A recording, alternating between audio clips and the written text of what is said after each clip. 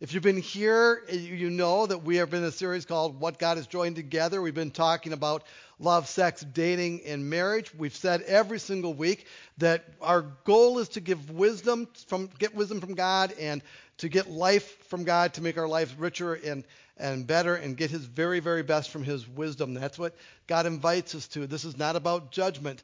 I don't think today will be a trigger, but if you go back and listen to things, you might hear some things that you go, I didn't do it that way. I didn't do it that way. I feel horrible. I feel dirty. I feel gross.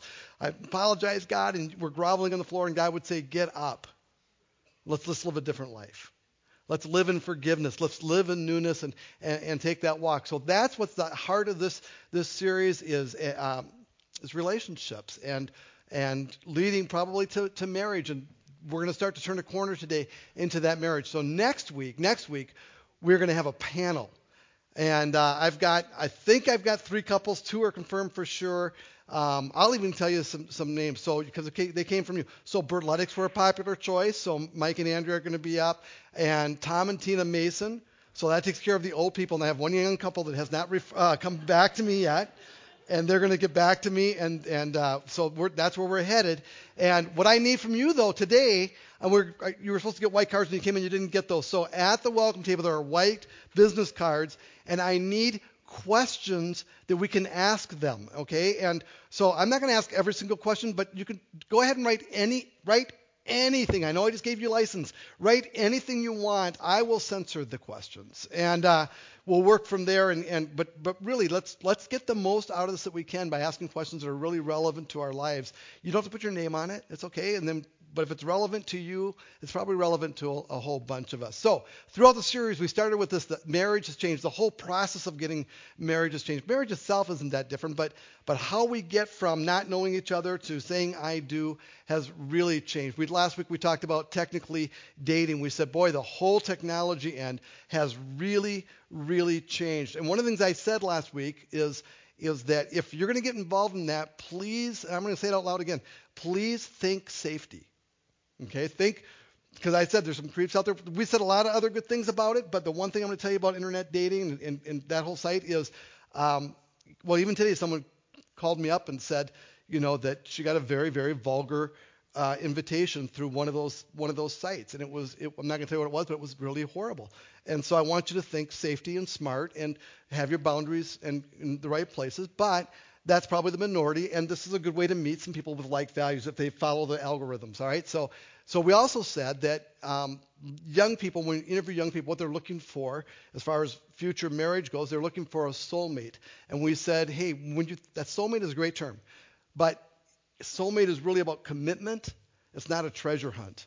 It's not finding the princess or the prince and living in happy ever after. It's finding someone who you say, you're my prince, you're my princess. We're going to build our kingdom together, and we're going to be soulmates. And it's about commitment and a process and a lot of work. So today we're going to start talking about, so how do we do that? How do we live as soulmates? And we're going to be dealing with differences between men and women. Now, in the last few years, maybe it's a little longer than few, but there's been this rise of separate spaces for men and women in marriages, right? We refer to them as man caves and she sheds, right? Have you heard of the phrase she shed?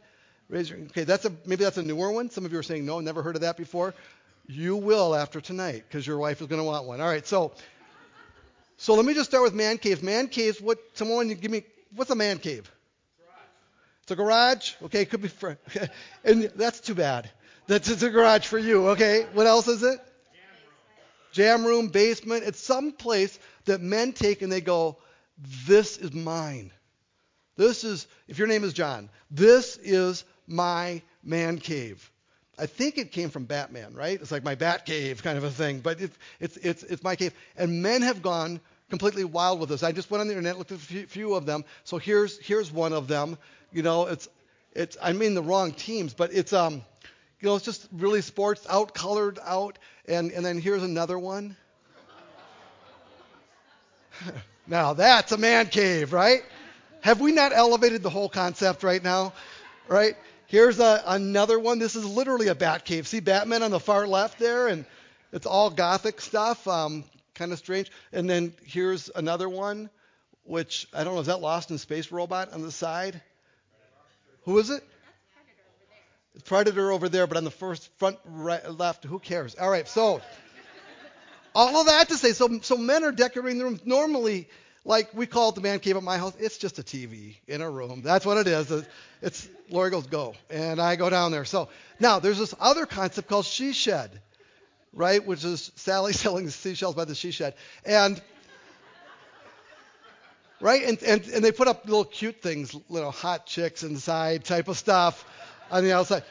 But a she shed is basically it's outside of the house for many of them, right? And so it's a shed that the woman says is mine, right? It's my space, and they'll decorate it nicely and have a place where they're inside. Some of them get a little bit more elaborate and have decks and all that kind of stuff. Some of them I just go, why? I don't understand, but I'm not a woman. I bet some of you women look at that right now and you go, that is awesome. I wish I had that. So here's Sarah Foster, this gal. She was in like a Time article about this whole concept of she shed. She had one, and inside of it, that's Sarah, she has a sofa, books, and she's got a loft with a bed. And it's like, I'm reading that and go, why? Why would you have a loft with a bed? And so they asked her, why do you have this she shed for yourself? And she said, this is her quote, I did it to save my marriage and recharge my life. And I thought, wow, she did it to save her marriage. And I don't know which is cheaper, counseling or a she shed. I'm not sure how to balance that out, but I thought, can you imagine a guy building a man cave and his wife says, why are you doing this? Oh, honey, I did it to save my marriage and recharge my life.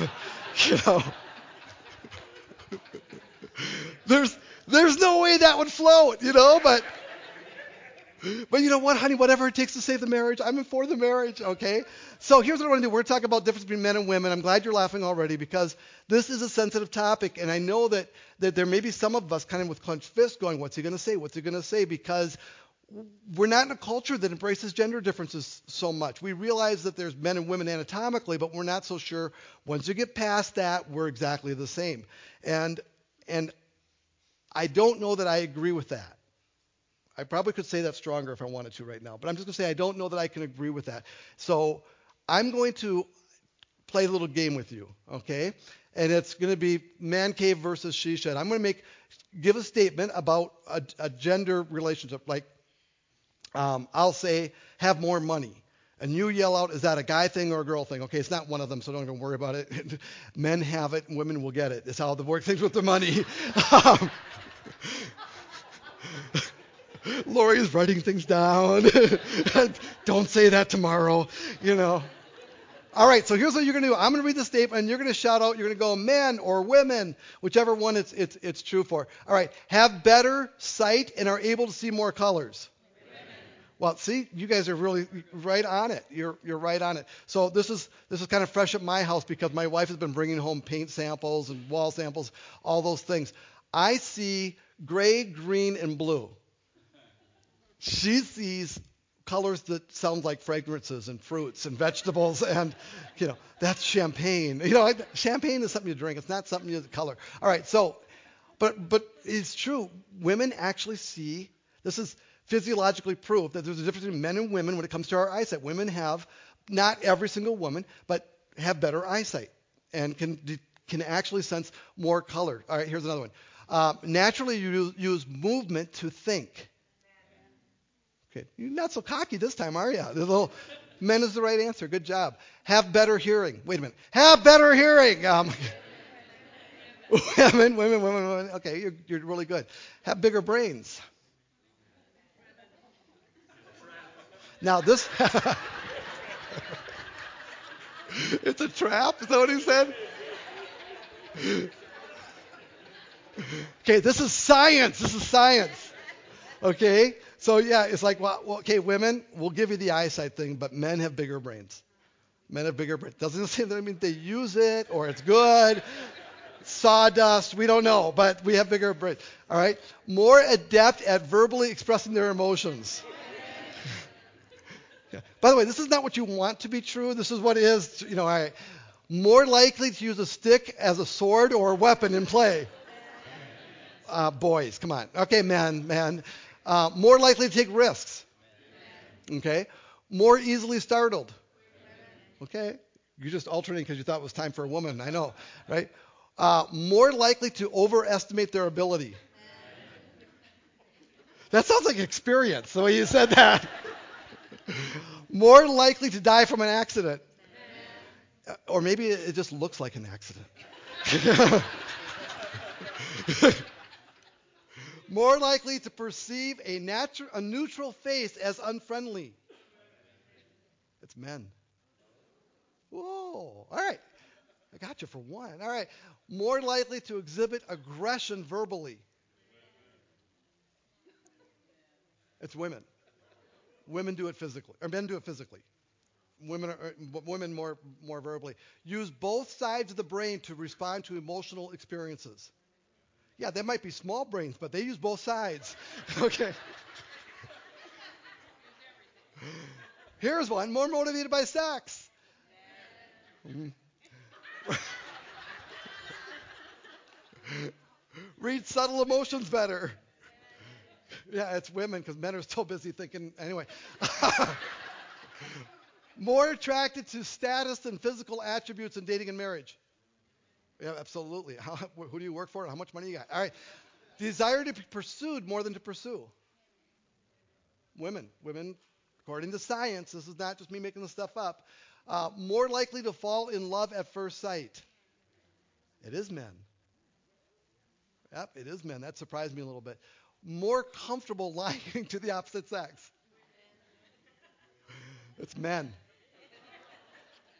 I mean, it may not be right, but we're comfortable. All right. Their brains are more flexible. It's women.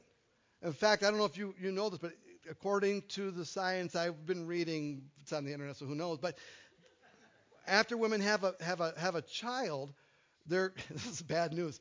Your brains actually reduce in size, and then get kind of like recoded or thickened or something. So there's like you get partially new brains. You actually have kind of a brain makeover after having a baby, and you wondered what happened. But I knew those kids cost me something. So and your brains, because of the hormonal differences over time, you go through many, many more changes than men do, and so your brains are more flexible with all of that.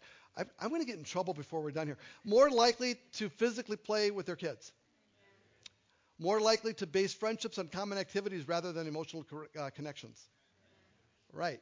When I go golfing, my wife says to me, "So who'd you golf with?" I tell her who I golfed with. She goes, "Well, what did you talk about?" I go, "I don't understand the question." Golf, the score, the ball, what brand are you using? Nice shot. Okay. Brains suffer from aging at earlier ages. It's men. Sorry, ladies, but you got nothing to look forward to from us. All right. So you're used to it. Anyway, are more irritating.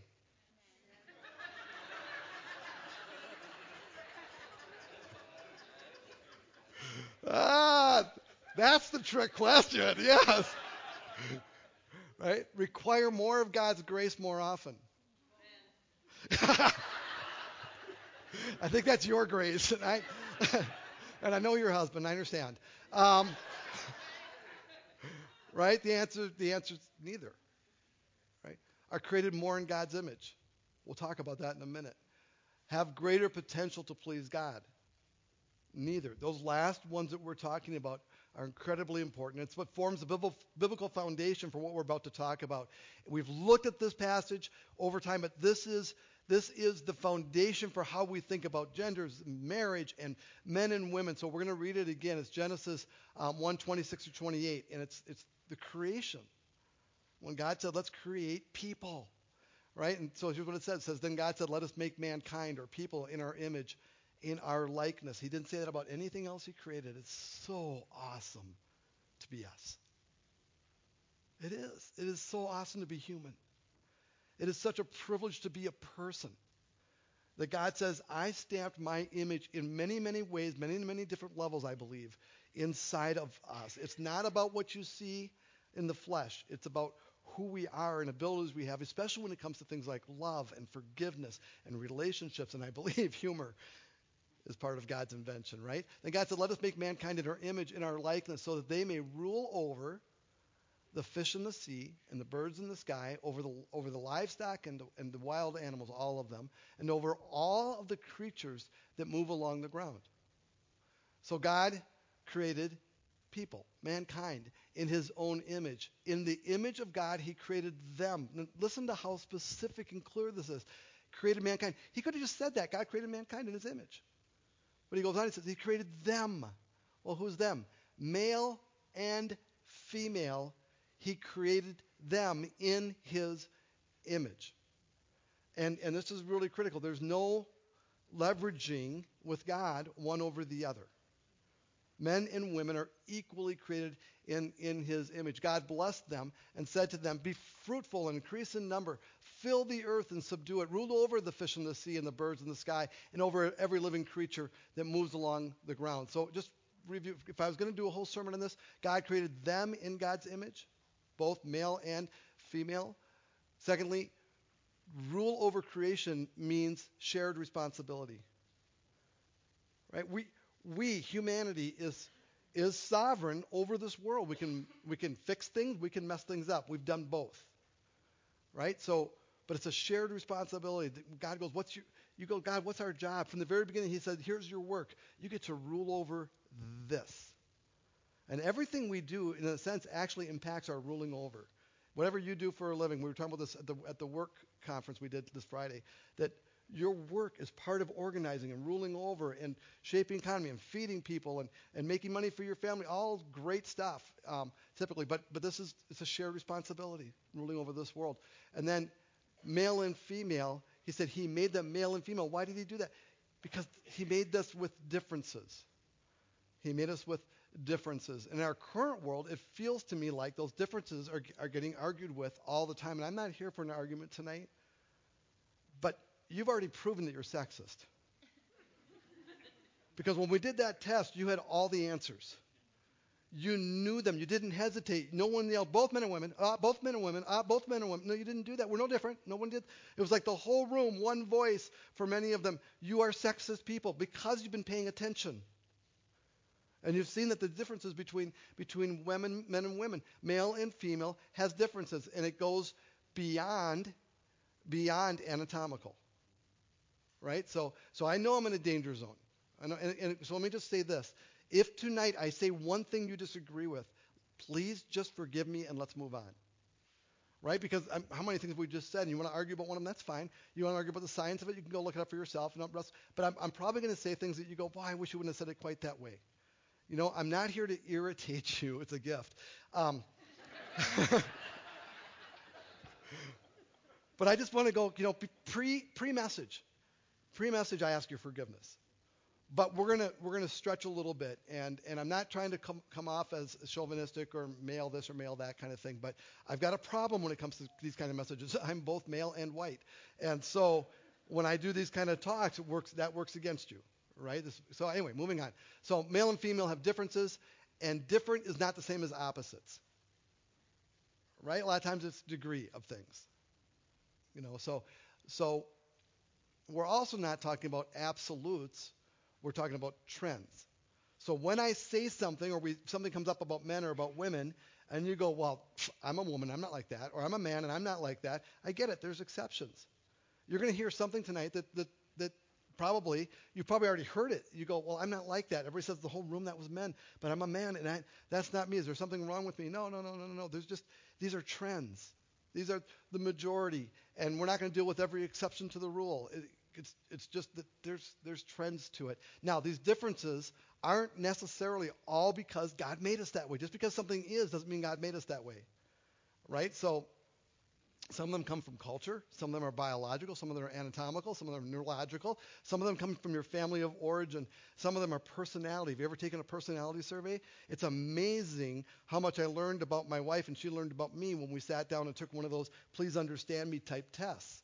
Because it wasn't about being male and female. It's about seeing the world and perceiving it a little bit differently and how we react to things. And then we talk about family of origin, and she was raised in one environment and I was raised in another, and those things have come up, and we have to kind of talk through all of that stuff, right? Now, I want to show you a video clip that you've probably seen if you've gone to Crosswinds very long, and it's only 1 minute and 50 seconds, but I don't think this is one that will ever wear out. So I'm just going to show it to you, and then we'll talk about it. Like I said, you've probably seen it before, but here we go. It's just, there's all this pressure, you know? And sometimes it feels like it's right up on me, and I can just feel it, like literally feel it in my head, and it's relentless. And I don't know if it's going to stop. I mean, that's the thing that scares me the most, is that I don't know if it's ever going to stop. Yeah. Well, you do have a nail in your head. It is not about the nail. Are you sure? Because, I mean, I'll bet if we got that out of there... Stop trying to fix it. No, I'm not trying to fix it. I'm just pointing out that maybe the nail is causing... You always do this. You always try to fix things when what I really need is for you to just listen. Yeah, see, I don't think that is what you need. I think what you need is to get the nail See, out. you're not even listening now. Okay, fine. I will listen. Fine. It's just, sometimes it's like there's this achy, I don't know what it is. And I'm not sleeping very well at all. And all my sweaters are snagged. I mean, all of them. That sounds really hard. It is. Thank you. Ow! Oh, come on. If you would just... Don't. Try to see things my way. Do I have to keep on talking till I can go on? Okay, so I know that you've probably seen that before. It's still funny, isn't it? So here's why I showed it tonight. Why is it funny? That's the question. Why is it funny? Because what? Because it's true. Because there's things in there that you go, that isn't just stereotypical. There's elements of truth to that. That's why we laugh at stuff. The more truth is wrapped into these kinds of things, the more we kind of laugh at it, and it comes out. So there's a book that came out years ago that's called Men Are From Mars and Women Are From Venus. Raise your hand if you read that book. Okay, awesome. So you can kind of be like Truth in Advertising, because I just read deep summaries on it. But here's the basic gist of it. They're saying that men and women are different. What I've said, they said it's kind of like men are from one planet and women are from a completely different planet. And so no wonder when we put them together in the I do what I do world, they have trouble communicating sometimes. And so I'm going to summarize some of the differences. Let me be clear about this, that John Gray, the author of the book, who's not necessarily a Christian, I don't know if he is or isn't, but it's not a Christian book. Okay? And lots of people like to argue about this kind of stuff, but I'm going to say what he says and take it that this isn't me telling you, this is what he says. And I'm not sure I agree with every single one of them to the same degree, but here we go. Men are wired to fix things without help. Okay? Women like to be part of the helping team. This is one of his points in the book. We have different ways of approaching problems, he would say. Men love to be known for their abilities. No, it's more than known. We want to be praised. Come on. Known and praised for our abilities. Women love to be heard and understood. Right? And again, well, not me. I get it. There's exceptions to all these things. Men tend towards working alone. Women in interactive groups. Men desire their solutions to be appreciated when they solve a problem or do something like, I don't know, vacuum the floor. Appreciate us. Women desire their assistants to be appreciated. Right? They don't have to solve it alone. They just want to be a part of the solution. Men are more ego-driven. Women are more community or team-driven. Men communicate to get the to get to the point and listen at times reluctantly. I'm the one who put at times in there because I don't think it's all the time. I listen once in a while without reluctance, but there you go. Women communicate to connect, and they listen to other people happily.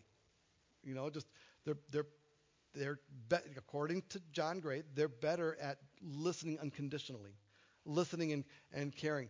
A man's instinct is to look, this is probably the most critical one, to look after himself, even if it means sacrificing others. That's a huge statement. Not one that I'm proud about for men. A man's instinct, he says, is to look after himself, even if it means sacrificing others. A woman's instinct is to look after others, even if it means sacrificing herself. So his point would be women are constantly sacrificing for others, and men don't do that. And my wife, when I read that out loud, I think she was in the room, she goes, exactly, Not to burn me, but because she goes, every woman she knows is giving away her life to her family and to her kids and to other people, and she doesn't see that quite in the male community the same way. So men want to be recognized and respected as heroes and will sacrifice others to get it. Women tend to make self-sacrifices to care for others. Okay, that's the one. He says a lot of different things. You can go read the book for yourself. But those are some of the things that he says. He says it puts us in two different worlds, two different ways of communicating, and it adds to the tension. The reason I bring it up is not because I want to salute John Gray. The reason I bring it up is because if that's true, then it changes how we read what Paul wrote in Ephesians 5 about marriage. And he writes some words that have been very, very difficult for us to deal with, especially sometimes for women to deal with. So let me just kind of go through. But I think it's enough thing. Ephesians 5. So let me start with verse 5:15. It says this. He says, so be careful how you live. He's not writing to men and women now. He's just writing to the church. Be careful how you live. Don't live like fools, but like those who are wise. Remember this series? I said this is about gaining wisdom. We want to get all the wisdom from God that we can and apply it to our life so we're not living like fools, and so we get the most that God has to offer us and not make silly mistakes. He's the one who created us. He knows how we're wired, what we should do. We want to follow his lead in everything in life that we can. So now we're going to jump down from that. This is all about wisdom, down to verse 21. And he says, and further submit to one another out of reverence for Christ. He's still not talking to just husbands and wives. He's talking to the whole church. It's an umbrella. Submit to one another. Mutual submission is what he's about to talk about. So when you hear the word submit, most of us think of the word obey. We go, well, to submit is to do it their way. Submit is to obey them when they... So, gee, that doesn't feel great to hear that. I think of it a little bit differently. Here's what I think. I think it's to put the other's needs and well-being ahead of my own. And I think of submit as being a way of honoring someone else. So when I submit to God, I put, God, what do you want? What do you want? And yeah, there's an obedience factor with that, but it's because I want to submit to you. I want to put what your desires are ahead of mine. This is the prayer, right? The last night of Christ's life. God, here's what I want, but your will, not mine. I want to submit to what your plans are, to your well-being, to your plans for this earth, to your saving actions. I get to be a part of that, is what Jesus prayed. And then it's part of honoring, right? So when I submit mutually to Lori, to my wife, it's because I want to honor her as my wife. And it may mean I don't do things my way sometimes, right? But it's not about salute and obey. It's about who that person is and how I want to live with them. I want to put her needs ahead of my own, and I want to honor her with my life. That's part of how I view marriage. So when I was reading John Gray's, his book, the question came up and I put this to that: put others' needs and well-being ahead of one's own. Do you think that comes easier for men or for women? What would John Gray say? Women. Okay. If you're not willing to say it, John Gray will say it for you. Women. His contention would be women find that giving up and mutual submission, that part of it, more easier. How about honoring? Is it easier for men or women to honor their partner? I'm not sure I know the answer. But it's just a different way of looking at it. So let's read on, because he's about to go to, this is kind of like, okay, example number one, and we're not going to go to all the examples. Example number one of mutual submission, that's the principle he's teaching, is a marriage example. Here's what he writes. For wives, this means submit to your husbands as to the Lord. Right? So lift him up, honor him, seek his highest welfare as you would to God. For a husband is the head of his wife, as Christ is the head of the church. Hold on to that. Now, he is the Savior of his body, the church. That's talking about Jesus, not your husbands. All right? So he's saying, this is an example, it's a metaphor. The husband is the head of his wife as Christ is the head of the church. So whatever relationship Christ and the church have together, the husband is to have with his wife. He's the Savior of his body, the church. As the church submits to Christ, so you wives should submit to your husbands in everything. And everything seeks to honor him. Now, if he tells you to do something wrong or is urging you to do something illegal or immoral or not follow God anymore, of course you go, no. So it's not everything, is it then? It's not unconditional. It's wisdom and wisely, right? So let me just come clean with this. I'm not entirely sure what is meant in the complete analogy. And in a minute you're going to find out neither is Paul. But he says there's an analogy between Christ and the church and a husband and his wife. And he's going to use the word mystery in a little bit. It's a mystery.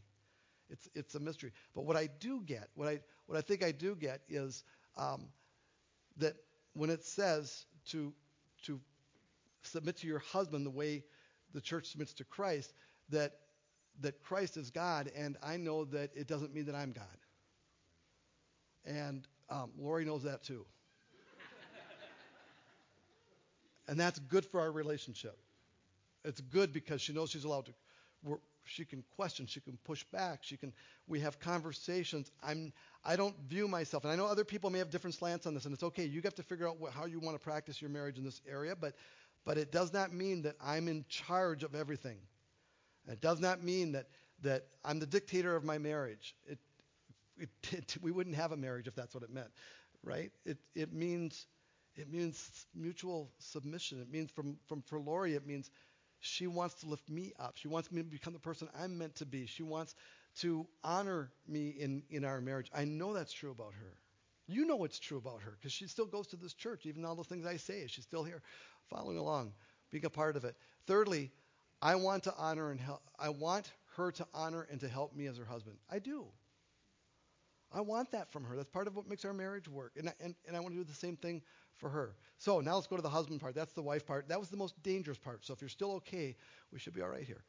Verse 25. For husbands, what is this talking about? Mutual submission means love your wives just as Christ loved the church. Now, what did Jesus do for the church? Your wife wants you to die.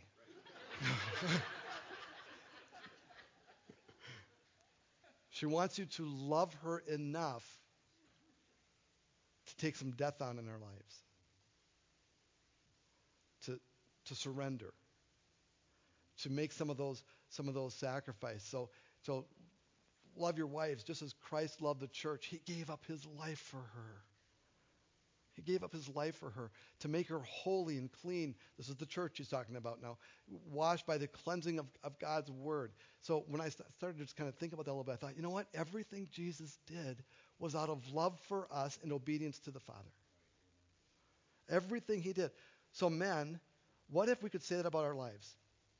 Everything that we do is out of love for our wives and out of love for our children and in obedience to God. Do you think our wives would have any problem lifting us up, honoring us with mutual submission? And I'm not blaming us. I'm just saying, it's a chicken egg question maybe, but it's one of those, we can only be responsible for us and how we lead and love and interact with each other. So he goes on. He says, Jesus, did this to present her, the church, to himself as a glorious church without spot or wrinkle or any other blemish. When God looks at the church, he doesn't see the faults. By the way, when you look at church, do you see some faults? Of course, because we see reality here on earth. But he looks and he presents it to himself as perfect. When you look at men, when you look at your wives, and if you're not married, your future wives, there is a presenting of people to yourself. Right? You choose how you think about people. You make choices. I'm not going to dig into this too deeply.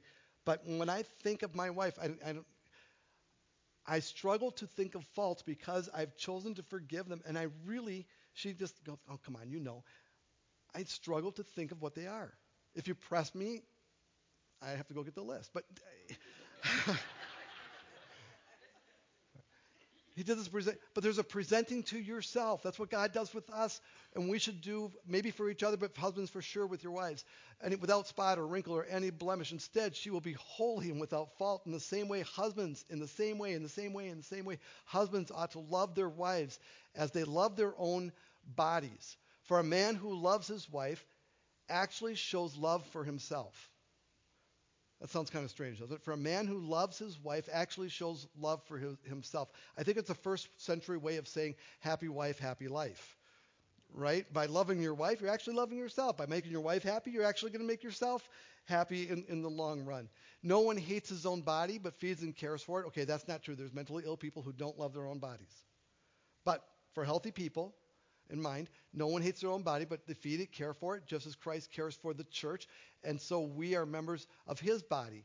As Scripture says, a man leaves his father and mother. This should sound familiar, by the way. We're going back to Genesis 1. Leaves his father and mother and is joined to his wife, and the two are united into one. That's the first explanation of marriage. This is a great mystery. Right? Here it is. But it is an illustration of the way Christ and the church are one. Marriage is an illustration of the way Christ and the church are one. And this is where he goes, but I don't get it completely because there's mystery to it. It's a little above my pay grade. Isn't it nice that Paul says that? Something's above his pay grade. But it's there. It's there. It's rich. It's beautiful. It's awesome. And there's a picture, husbands, of how we're supposed to love our wives. And there's a picture there for wives of how to love our husbands. So again, I say each man must love his wife as he loves himself with a sacrificial love. And the wife must respect, notice that's a different word instead of submit all of a sudden, respect her husband. Now go back, if you can, to Mars and Venus, right? Martian men desire respect for their abilities. That's what they want. I solved it.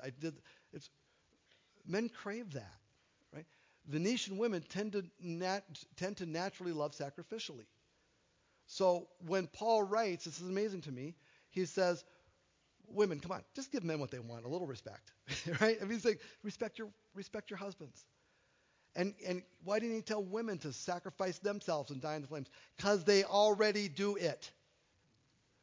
We're the ones, according to John Gray and science and books, and maybe he's wrong, I don't know, but this is what he says. It kind of makes an interesting observation. He goes, men, we struggle with that. My wife says women do it all the time.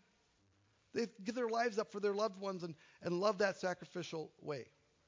But there's this organic tension of what we're good at and what we're not good at with men and women. Is it absolute? No. Is it a tendency? For sure. But we're called to find that mutual way of loving. Now, if you're the exception to the rule, then figure out what your exception is and do the right things. You can do that. By the way, this whole tension between men and women has been the source.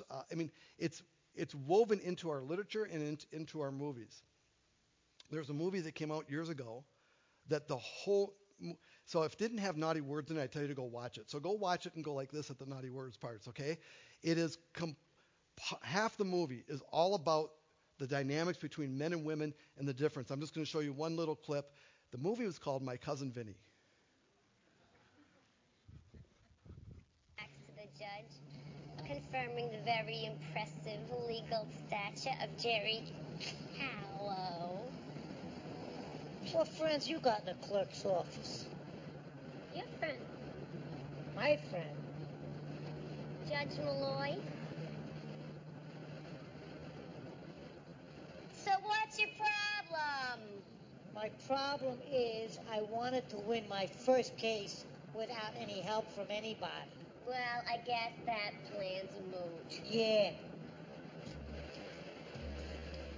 This could be a sign of things to come. You win all your cases, but with somebody else's help. Right? You win case after case, and then afterwards, you have to go up to somebody, and you have to say, thank you. Oh, my God, what a nightmare. Did you catch it's exactly what we were talking about? What did he say?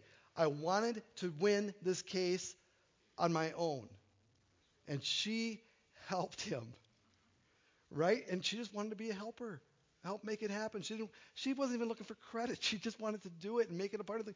But he's upset because, and then she's like laying into him because she got a gift. And she says, this could be a thing to come. You win all your cases, but someone had to help you with every single one. And every single time, you're going to have to say, thank you. And it is a man's nightmare to think about doing that, right? So now, this isn't, I got to just kind of help us finish up here. This isn't about typecasting men and women. If you leave tonight with, you heard something that you didn't like, that's typecasting us, that's stereotyping us, fine, let it go. It's not, if you don't think it's true, good enough. It's not true. I'm fine with that. But there are differences. And they're real. And they're much deeper. And they're ingrained into us from lots of different sources. And maybe some of them should be corrected, maybe some of them shouldn't, but it comes from every single direction. And when we get, every married person will tell you this, when we get married, we discover differences from all kinds of sources. Some of it's because man and woman, but some of it is because of family background, things I already told you about, because of our culture, because of what we ate when we were kids, because of the example we had from our parents. There's all kinds of things that are come up that make relational tension because we're just different. And what we have to do, no matter where those differences come from, we have to work to understand, this is marriage time here, love, honor, and submit to each other. I promise you, if you both dig your heels in and don't submit to each other, don't have a desire to honor each other, don't have a desire to lift that other person up, your marriage won't work. And this is why marriage is work. This is why it's hard, is because we're all coming from different angles, different places. And yes, some of the differences complement each other, and some of the differences don't complement each other. Some of the differences have to be worked through. What I want you to hear tonight is that you are unique. Not that you're like every other man, men. And women, you are unique. You're not like every other woman. But you're still a man and a woman. And you come in with all kinds of differences into that relationship. So what's the goal? We got to become experts at loving, understanding, submitting, honoring, building each other up, and encouraging each other in our marriages. You want the job description when you get married? That's it, right there. For the rest of my life, I'm going to become an expert at how to love you, to understand you. I'm going to submit to you. It's going to be mutual submission, honoring. I'm going to build you up. I want you to become the person you're meant to be. I'm going to encourage you. Right? And Paul, what his message really is, do that. I think that's really the message he's giving. Now let me close with just a different verse. It's this one, Galatians 5:22 and 23, right? But the Holy Spirit produces this kind of fruit in our life. What is God up to? This kind of fruit in our lives. Love, joy, peace, patience, kindness, goodness, faithfulness, gentleness, and self-control. And there's no law against these things. It means everybody thinks this is a good idea. None of those things that someone go, you know what, that's not really good for your life. Everybody, doesn't matter whether you believe in God or not. These are good things for your life. Here's my contention. If we all did this, we wouldn't even need Ephesians 5. Right? This is not about men or women. This is about follower of Christ. If we, men and women, all did these things, we wouldn't be worrying about submitting or headship. None of those things would even be a conversation because we would be so in sync with who God is and our character. So if you just go, what I want to do is become the person God wants me to be, this is it. It's gender inclusive. It's all of us are becoming that. Last word is this. Remember, you married Crystal. If you were here last week, you know what I'm talking about. You married, if you're married, you married one of God's finest works of art. Let's treat each other that way. And if you need help, if marriage is going south, if you need help, don't be too proud to get it. By the way, who's going to have a harder time getting help, men or women? You know why? Because we like to solve our problems on our own. And we don't like help. It is the biggest barrier to saving marriages, is getting the man to say, I'll go, I'll ask, I'll humble myself to get help. Let's pray. Guys, it's funny, that's where my relationship with you started. Was I'm not good enough, smart enough, big enough to figure my life out on my own. And my first prayer really to you from my heart as a mature person was, God, I need your help. I'm screwing up my whole life. And I don't think there's a married person here who wants to screw up their marriage and their family. I don't think there's a single person here who wants to get in a marriage only to see it train wreck and burn.